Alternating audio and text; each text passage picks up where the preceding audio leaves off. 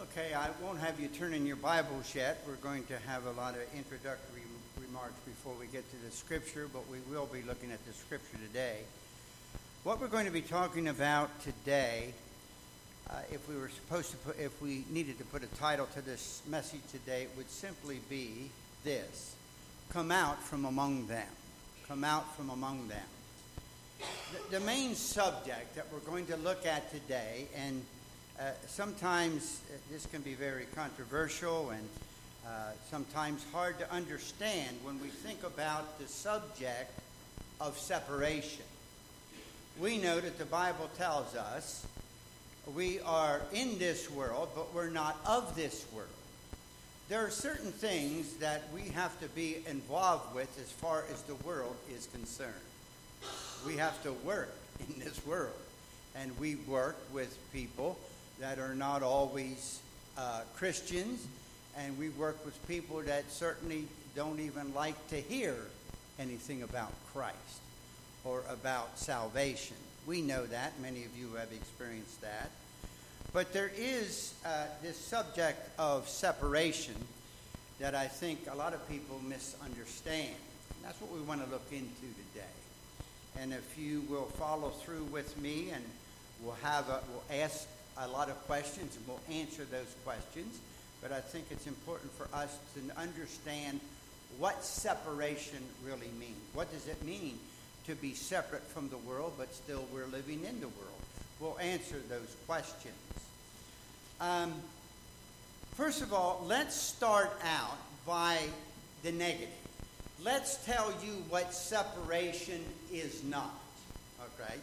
This is what separation is not.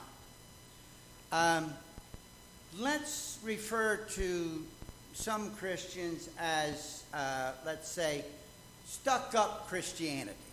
You say, well, now, what in the world do you mean by that? Well, that's a person that is thinking that they are better than everybody else and every other Christian. They got all the answers, and you don't have any of them, and you need to straighten up and follow them and listen to them. That's not separation, not according to what the Bible says. We're all sinners, saved by grace. Amen? All of us. Some people have their heads in the clouds of pride, and they say things like this: believe as I believe, no more, no less. I am right, no one else is. Now, I know you've never run into anybody like that, but I have. Feel as I feel, think as I think. Eat what I eat, drink what I drink. Look as I look. Do always as I do. And then and only then will I fellowship with you. That's not what separation is. Separation is not total non-contact with the world. We live in this world. We have to make contact with this world and people in this world. So separation is not isolation or total non-contact. I think of some religions that have groups of men and perhaps even women that isolate themselves from the world completely. Live in places and buildings that they just spend all day reciting memorized prayers and eat and drink and don't go outside of the realms of that, and they think that makes them more holy than anybody else. But separation is not total non-contact with the world. So where do we draw the line? Where do we draw the line on this idea, this concept, this, I believe, doctrine of separation? That's what we want to get into. Now let me say this. That's a delicate balance. That's a delicate balance. I have to admit that to you. There was a book that we had provided from the Sword of the Lord a number of years ago that discussed some issues that weren't necessarily mentioned in the Bible about do this or don't do that, but they referred to as a gray area. What do we do under certain circumstances with things that are not spelled out specifically about what we are to avoid? It's pretty evident that we are not to be involved with fornication. We're not supposed to be involved with things, other things that the Bible spells out. That's pretty clear. But there's some other things that we have to make a decision as we walk through this world. And really, when we say it's a delicate balance, we mean it requires spiritual discipline and spiritual awareness of God's holiness. God is holy. God tells us even in the New Testament to what? Be holy as I am holy. We were discussing yesterday at the men's Bible study. Boy, I think we had a good study yesterday. Man, we were, I don't think I did a whole lot of talking at all. I guess I did a little bit more than what I should, but a lot of other men did too. And that was great. That's what that's all about. And we're saying about giving an example of music. And we used the example, I had a cup, I think it was, and I sat this here and I said, this represents God. And then I put a pen here and I said, now, this is God and this is the Christian. We should be as close to God as we can be. And now here, for example, I set something else down and I said, now this is the world. And we're using the example of music. Here's the world and it's music. Well, now you see, over here's God and the Christian, here's the world. And as you think about this, as you go through time in your mind, how the music of the world seemed to be getting worse and worse. And so the world moves from this position now to this position. Well, now the position they left doesn't look so bad. So the Christian moves a little bit closer and they pick up on this music because it's not as bad as what the worldly music is now. And then the world moves here. And this goes for not only music, but dress and everything else. And now this that the world just left, well, now that doesn't look so bad. So now the Christian moves a little closer and picks up on that. But what is happening as the Christian is moving this way and picking up the things that the world left behind, what are they moving away from further and further? God, who never changes and never moves. And we need to be aware of that. And when we make it takes some discernment in this world. When we have to make up our mind, are we going to do this or are we not going to do this? That's important for us.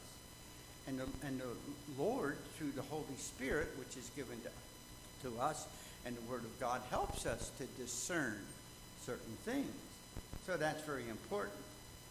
Now, there are three facets of separation. If you keep an outline, you'll want to write this down. Three facets of separation that need to be considered when you're thinking about separation. The first thing that we need to consider, this facet of separation, the first thing is body. In other words, personal separation from the world. Your body. Your key text would be these. Let's look at them together. Let's look first of all at 2 Corinthians. We have to go through this quickly. I don't want to keep you too long, but I'm not going to stop in the middle of it and start next week either. 2 Corinthians chapter 6, beginning at verse 15, it says, "And what concord hath Christ with Belial? Or what part hath he that believeth with an infidel? And what agreement hath the temple of God with idols? For ye are the temple of the living God. As God has said, I will dwell in them and walk in them, and I will be their God, and they shall be my people. Wherefore, come out from among them, and be ye separate, saith the Lord, and touch not the unclean thing, and I will receive you, and will be a father unto you, and ye shall be my sons and daughters, saith the Lord Almighty." And then look at verse 1 of chapter 7.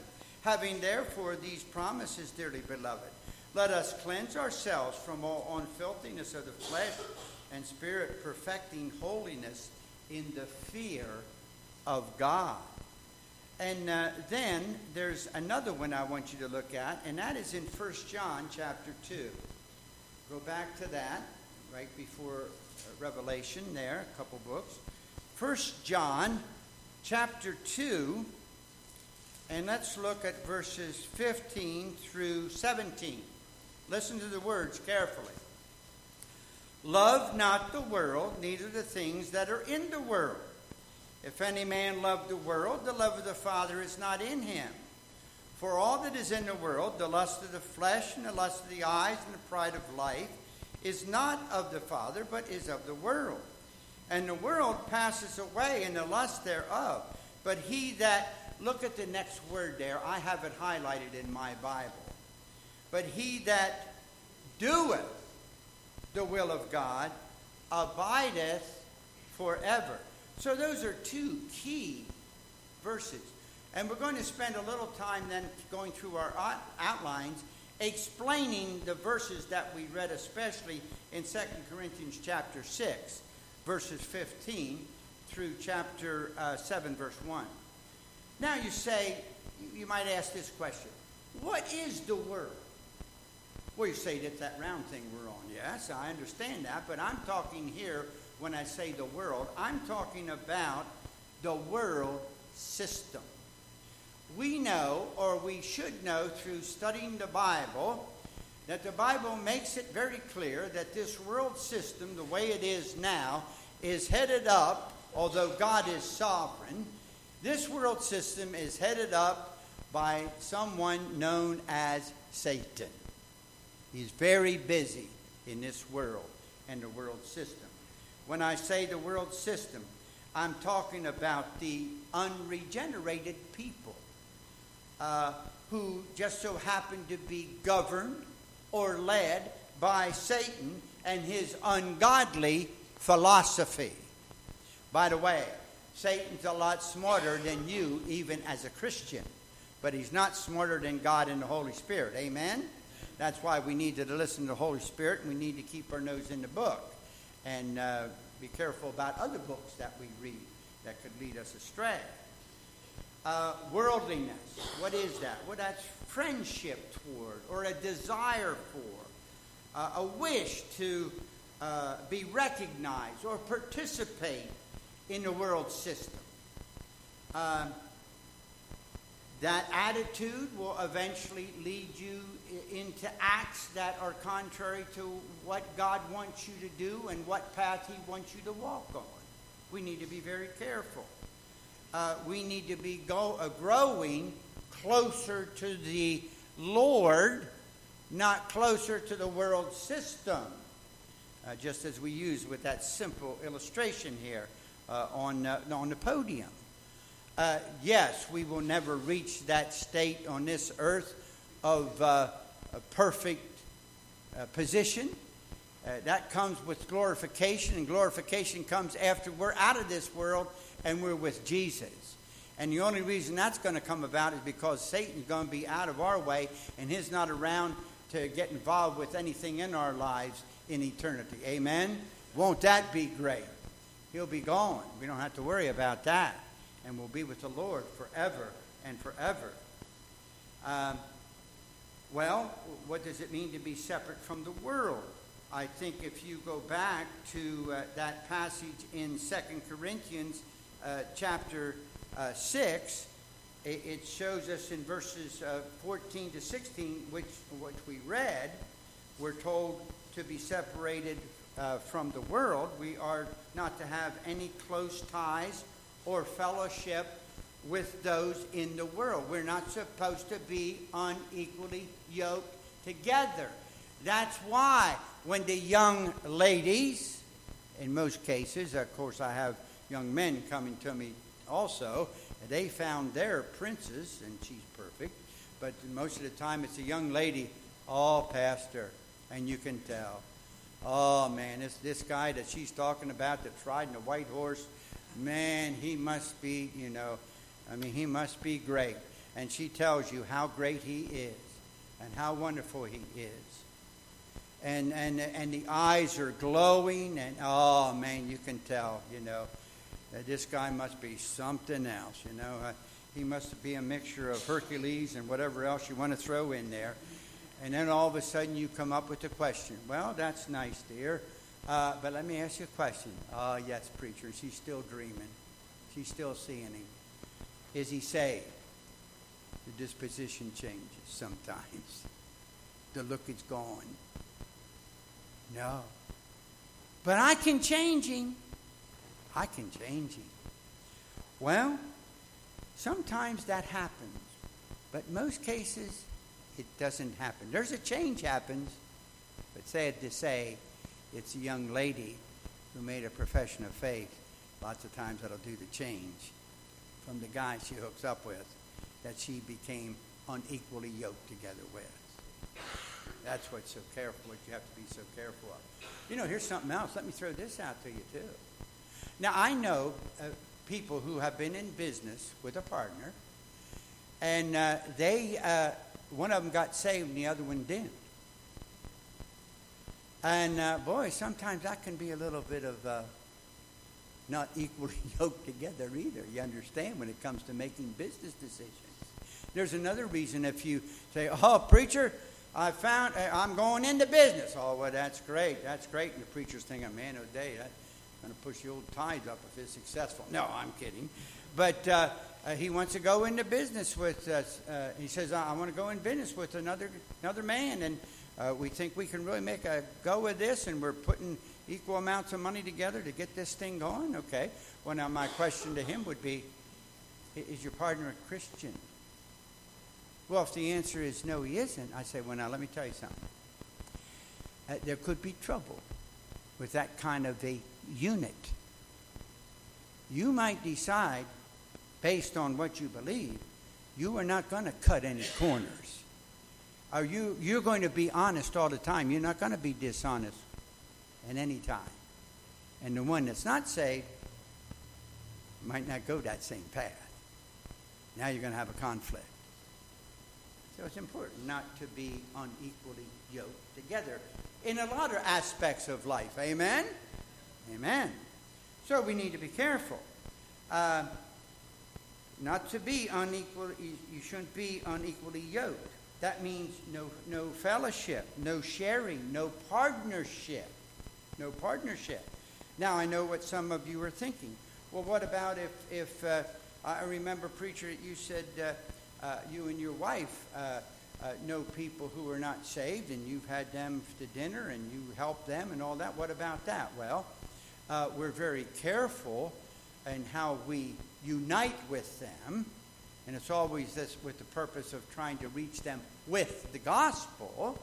And as long as they're willing to come to dinner or wherever it is, and we talk to them about the gospel, and they're willing to sit down and listen about it, we're going to keep on talking to them. Amen? A little bit different, isn't it? A little bit different. It says in this passage also that we read in verse 14, it says, no communion. What's that mean? Well, that means joint fellowship, close participation. Again, the idea of joining together in a business proposition with an unsaved and you're saved. No concord. What does that mean? An agreement that is in harmony or is in unison. How about no part? No share, no portion. What about an agreement? Well, that's a covenant, a contract. You think of the contract between two businessmen. You think of a covenant in a marriage between a man and a woman. There it is. No agreement. Now we answer the second question. The second question is one word. Why? Why? Well, the scripture again, as you follow through in this passage we read in 2 Corinthians. We are the temple of God. The Holy Spirit dwells within us. That's what makes this body the temple of God. So this temple ought to look different than all the temples Satan has.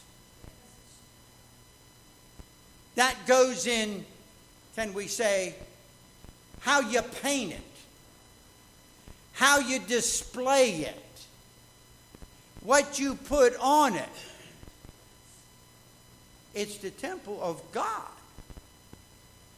Now, let me clear some things up here, so some people don't go out of here with the wrong idea, and they leave the church because they think I'm talking about a tattoo or something like that. My dad, before he was saved, was in the Navy. He got tattoos. He tried to cover them. When he was here at church, he seemed to always want to wear long sleeves or a coat because he was embarrassed. Well, it was done. It was done, you know. He did that when he was, before he was saved. He had a tattoo here, a tattoo here, a tattoo here, and a tattoo there. Well, what are you going to do? Tear the skin off? Now, there is a way they say to remove tattoos. And I have a relative that had the tattoos removed. Man, I don't know that I want to go through that pain. You understand? I might just put a big bandage on it or something. But, you know, that was over and done with, you know. God forgives of anything we do. And I'm not saying tattoo is a sin, but I don't know that I'd want to go around like with some of these people to put tattoos, you know, across their head and, you know, and up their nose and where else. But this body, if you're a Christian, is the temple of God. We need to take care of it. You know, we also need to take care of it too. In other words, God's sovereign. He knows when you're going to die. But, you know, you really want to speed up your death by being a glutton and eating nothing but pumpkin pie or blueberry pie and not taking care of your body? You understand what I'm saying? And when you can, and some of us don't do it as much as we should, but going to the gym, you don't have to go to the gym. We go to the gym, Mary Ann and I, because we don't have to pay for it. Our health insurance takes care of it. And I say, amen, I'm going. And when they didn't pay for it, we have a treadmill at home. I don't like the treadmill at home because I'm looking at the blank wall and it just gets a little boring. I'd much rather go out and walk the streets and the hills and the valleys and breathe in the fresh air. Amen? But take care of this body, the temple of the whole. I used to love to ride bike. I'd go out and ride bike, you know, sometimes at least 4 miles a day. Other times I'd go out 11, 12 miles a day. That's nothing, I know, compared to what some of you do. But take care of the temple of God, which houses the Holy Spirit. Amen? All right. Now, don't forget to get to the gym on Monday. All right. It says, and also, when you think about a temple, you think of worship. Worshiping God. And also, we are God's people. What did we just say about God? He's holy. We should live holy lives to the best of our ability with the help of the Holy Spirit, which lives in that temple of God. That belongs to God. We belong to God now. We're God's people. And then, of course, what is the result of separation from the world? Chapter 17, verse 1 answers that. Or verse 17 through chapter 7, verse 1. Chapter 17 brings out the fact purity is required in the presence of God. Purity. We should live pure lives. That's why it's so important for us to be careful what enters the eye gate, the ear gate. You know, I've heard people say, I've been in conversations that I've overheard where somebody will say, yeah, well, you know, on the internet, are you on the internet? No, I don't even have a computer. I'm not on the internet. What? You're not on the internet? Well, what's the matter with you? I don't want to be on the internet. I don't want to put anything in front of me that I might be tempted to look at the wrong thing. I tip my hat to you. I say amen to you. I don't mock you. Although Chuck Harvey has an interesting way of getting rid of TVs, I tip my hat to him. He don't even want a TV. He didn't want a TV in his house after somebody came on the boob tube and cursed in front of his 2 little children that were sitting watching it. He took it out in the street in Somerdale and shot it with a shotgun. I'm not recommending you do that, okay? Purity. Purity. You know yourself.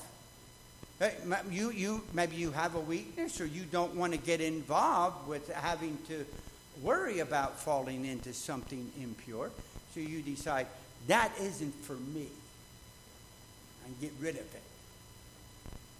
You're not bragging about it. You're not condemning anybody else that has it. But for you, that's the way you want it. That's the way you're going to do it. And amen to that. Amen?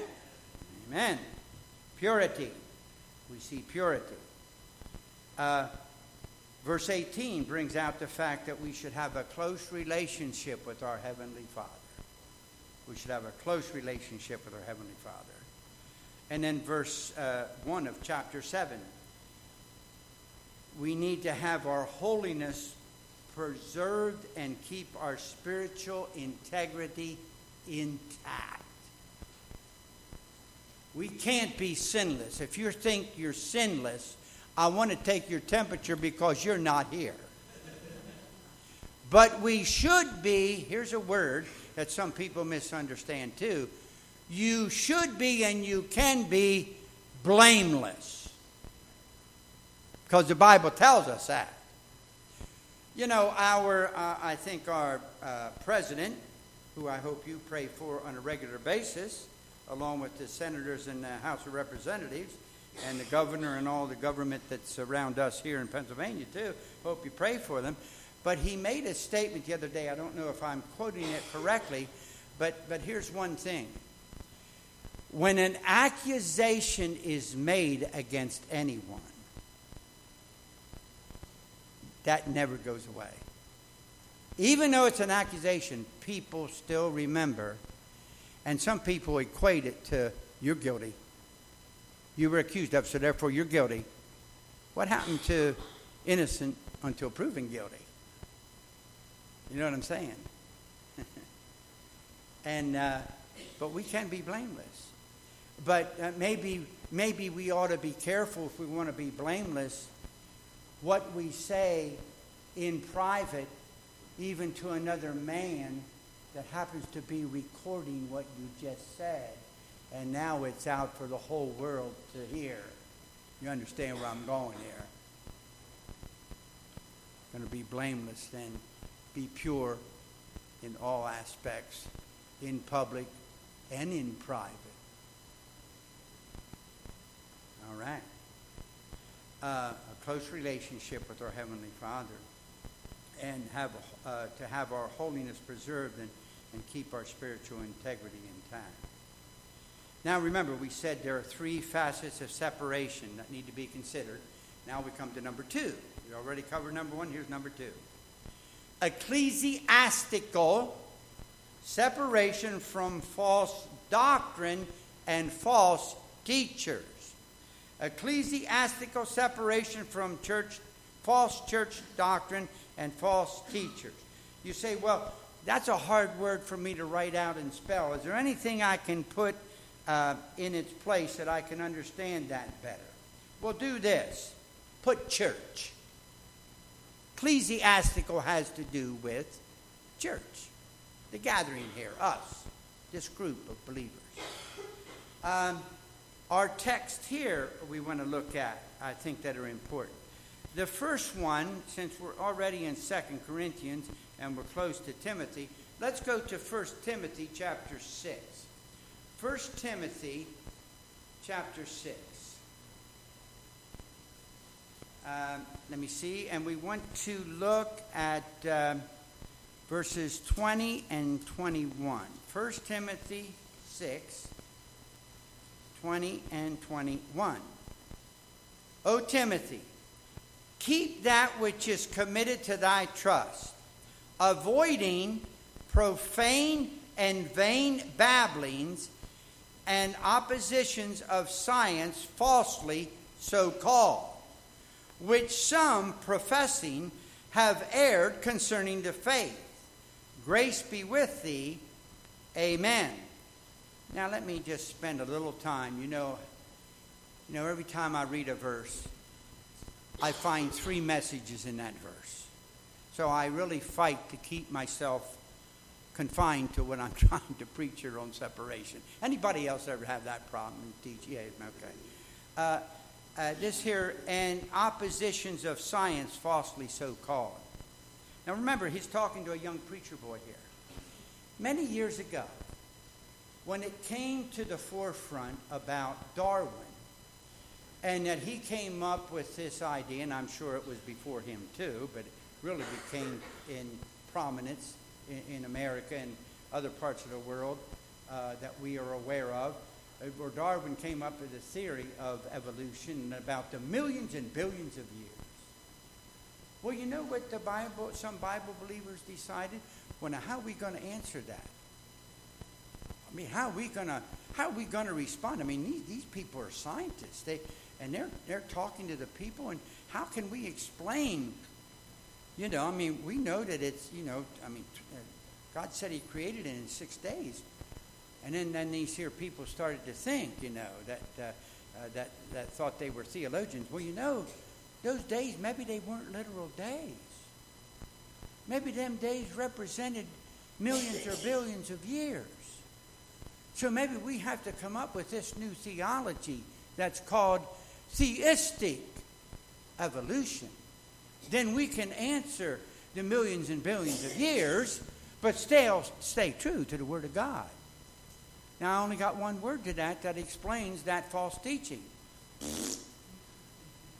There it is. This earth was created in 6 literal 24-hour days. I don't care what Darwin and J. Fluvius Fluffyhead says. That's the way it is. I believe it. God says it. He teaches it. I'll go with it. Amen? So I'm not going to accept that where it says here, science falsely so called.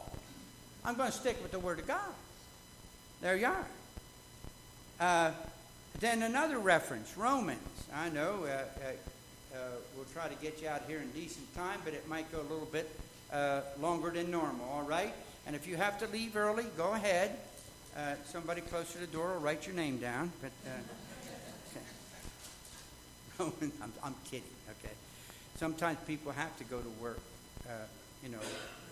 near lunchtime. Romans chapter 16, look at verses 17 and 18. This is Paul again writing. Now I beseech you, brethren, mark them. Did you get that? Mark them which cause division and offenses contrary to the doctrine which ye have learned, and avoid them. For they that are such serve not our Lord Jesus Christ, but their own bellies, and by good words and fair speeches deceive the hearts of the simple. There you are. Well, now, what in the world could you be talking about, or what could Paul be talking about there? Now, dearly beloved, we are gathered here together this morning. And I just want you to know that God loves you. And you just do the best that you can. And let us sprinkle you every now and then. And you'll be all right when you get to heaven. God bless you. I'll send you on your home. I'll send you home. That ain't true. You're a sinner in need of a Savior. The Savior's Jesus. You need to admit you're a sinner and ask Him to forgive you, come into your heart, save you, and receive the free gift of salvation. That's what you need to do. Now, we will get you wet, but that's after salvation. Nothing to do with salvation. Amen? And we'll really get you wet. We'll put you under, all right? We'll get to that a little bit later, too, on separation.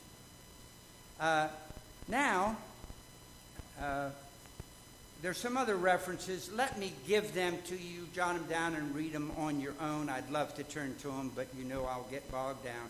Galatians 1, 8 and 9. And 2 John, verses 9 to 11. A false teacher is one who professes to be a Christian, but endeavors to mislead by teaching and preaching false doctrine.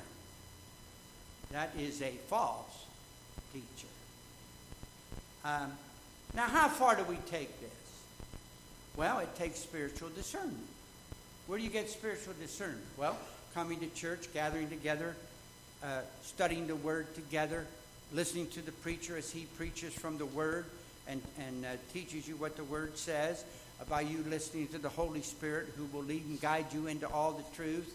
Not only do you come here to learn the Bible, you also study it at home. Some people I know in the past, they make notes. They go home and they use the preacher's notes in devotion for the week. And they study off of that. Well, that's great. Help yourself. Sometimes, some people, you don't grasp things as fast as others. You know what you do then? And you can't write fast either, because the preacher, he talks too fast, and sometimes he's not clear on where he is in the points. Go over there to Brenda and say, Brenda, can you give me a CD so I can go home and listen to the preacher's message today 4 or 5 times so I can get this? And Brenda will say, I sure will, and she'll make it up for you. She'll give it to you, and you'll say, how much is that? And she'll say, that's free of charge. Take it home and listen to it and study it all you want. Amen? Isn't that right, Brenda? All right, there you go. So, in some things, we can have differences of opinion that doesn't affect our fellowship. Well, you say, now, what do you mean there? One is church government. We can have different opinions about church government and still fellowship together. You say, give me an example. We believe here that there are 2 offices in the church government, pastor and deacon. I have a brother-in-law that throws in a 3rd one. He has a board of elders. Usually those elders are made up of more mature men. A lot of them are pastors. By the way, I believe that's what it's referring to in the New Testament when it refers to an elder. It's referring to a pastor. That's another name for a pastor. But he has deacons and he has elders. I think there's churches around here that have deacons, elders, and a pastor. Well, I can fellowship with them. I'm not going to have any big deal with that. You just don't come here if you believe in elders, deacons, and pastors and try to beat into my congregation that you're right about elders, deacons, and pastors and I'm wrong. We'll fellowship together, no problem. Here's another one for you. Church ordinances. Now, there's only 2. Communion and baptism. But here's how I'll fellowship with you if you're a little different than me on this. We have communion once a month. Some churches have communion every Sunday. Help yourself. Some people, some pastors, when they baptize you, here when I baptize you, I take you in the water, and I tell you to cross your arms in the front, and I put you under the water, and I baptize you in the name of the Father, Son, and the Holy Spirit, and bring you up. Other ones, they have you cross your hands, and they grab a hold of it, and they say, I baptize you in the name of the Father, and the Son, and the Holy Spirit. Well, they dunk you under 3 times. I'd be a little nervous there about drowning, but you know, that's them. Okay, I'll fellowship with you. I'm not going to do it. I'm not going to condemn you for doing it 3 times. I mean, you want to do it 3 times backwards and 3 times forward, help yourself.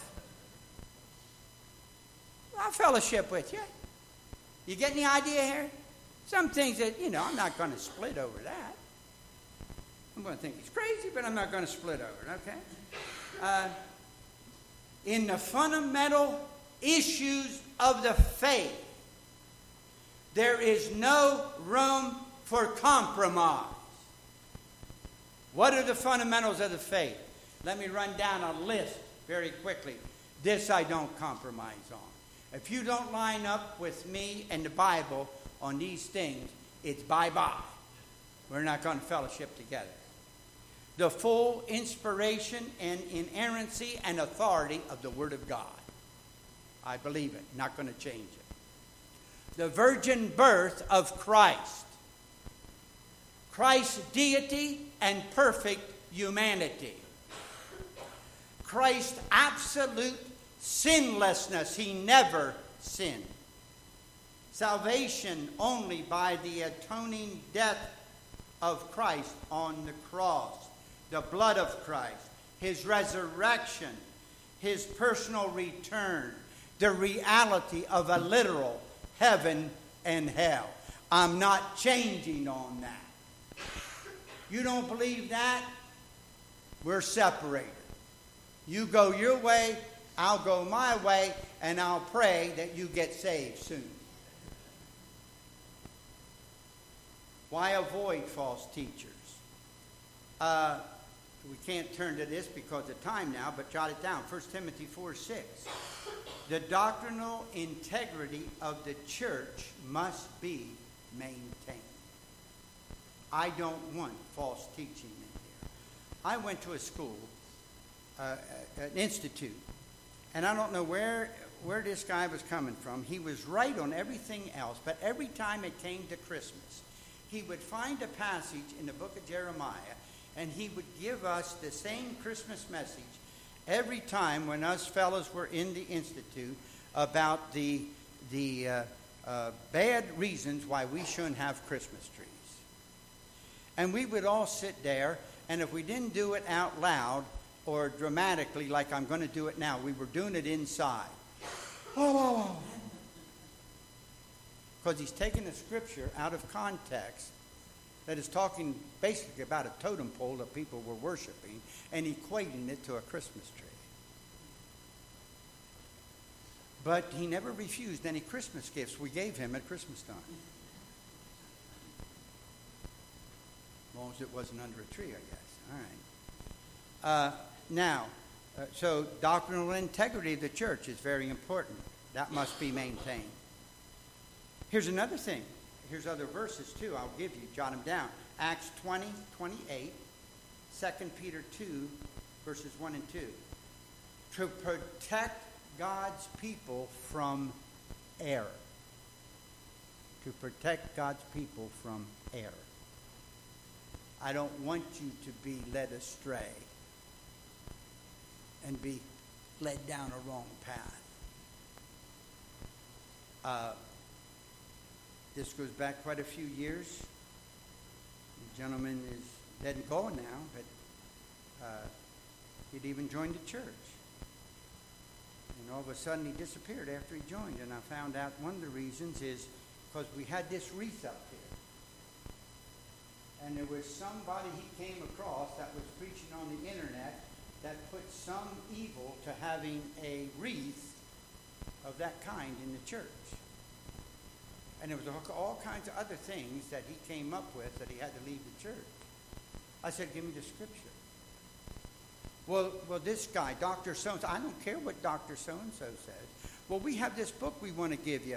And it was 30 pages long, and it was highlighted everywhere. I said, I read that nuts book. Just throw that in the trash. I already read it. I know. He don't know what he's talking about. One time years ago, I got a book, 800 pages long, that was explaining to me the falsehood of eternal security, or believing that once you're saved, you're saved. 800 pages. Do you know what I did? I didn't throw it away. But just to show people how stupid other false teachers can be, I put the skull and crossbones on the front of it, and it's in my library. 800 pages of nothing but taking scripture out of context to prove a point, and his doctrine that isn't there. Foolishness. As long as I'm in this pulpit, my duty under the guidance of God is to keep you from falling into error. And I'm going to do that as long as I'm here. And if I fall into error, You just tell Dave to go get a big stick, pretty hefty one, tie my hands and legs to it, and carry me out that door and drop me on the curb. When I start teaching or preaching false doctrine to God's sheep. Okay, let's move on. Then we come to number 3. Remember, 3 facets. Here's number 3. Spiritual separation from disobedient Christians. Now, did you get the wording there?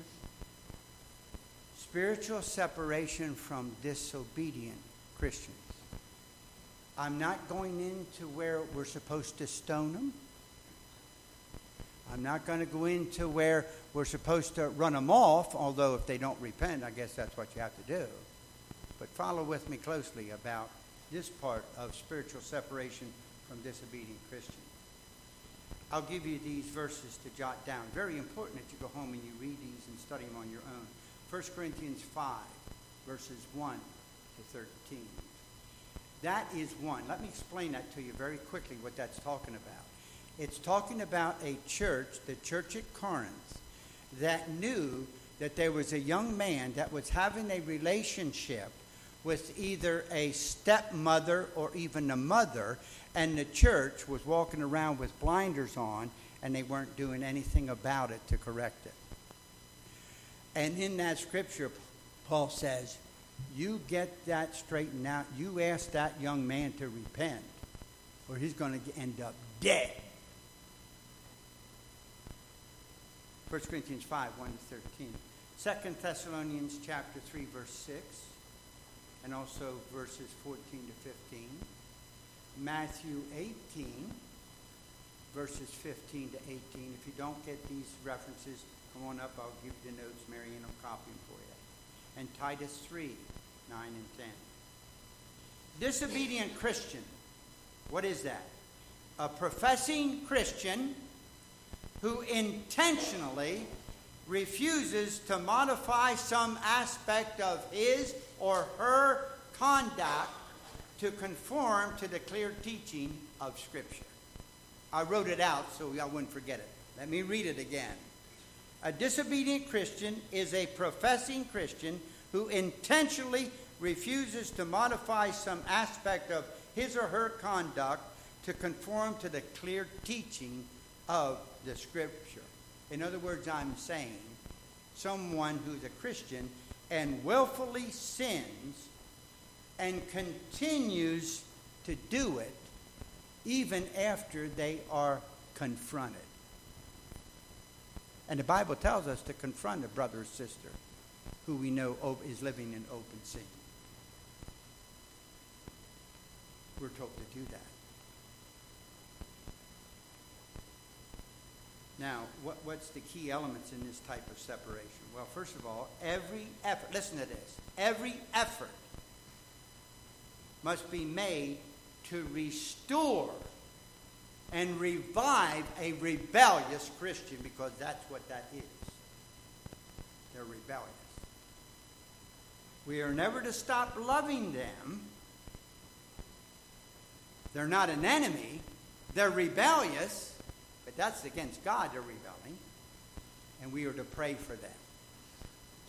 It doesn't say anything about taking them out in the parking lot and stoning them or hanging them or beating them up. It doesn't say anything about that.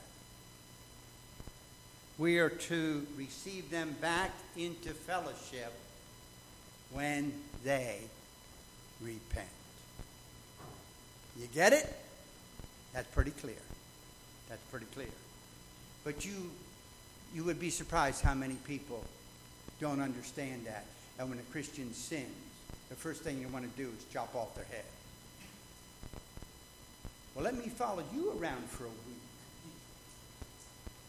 When you don't know I'm there, let's see what we can find.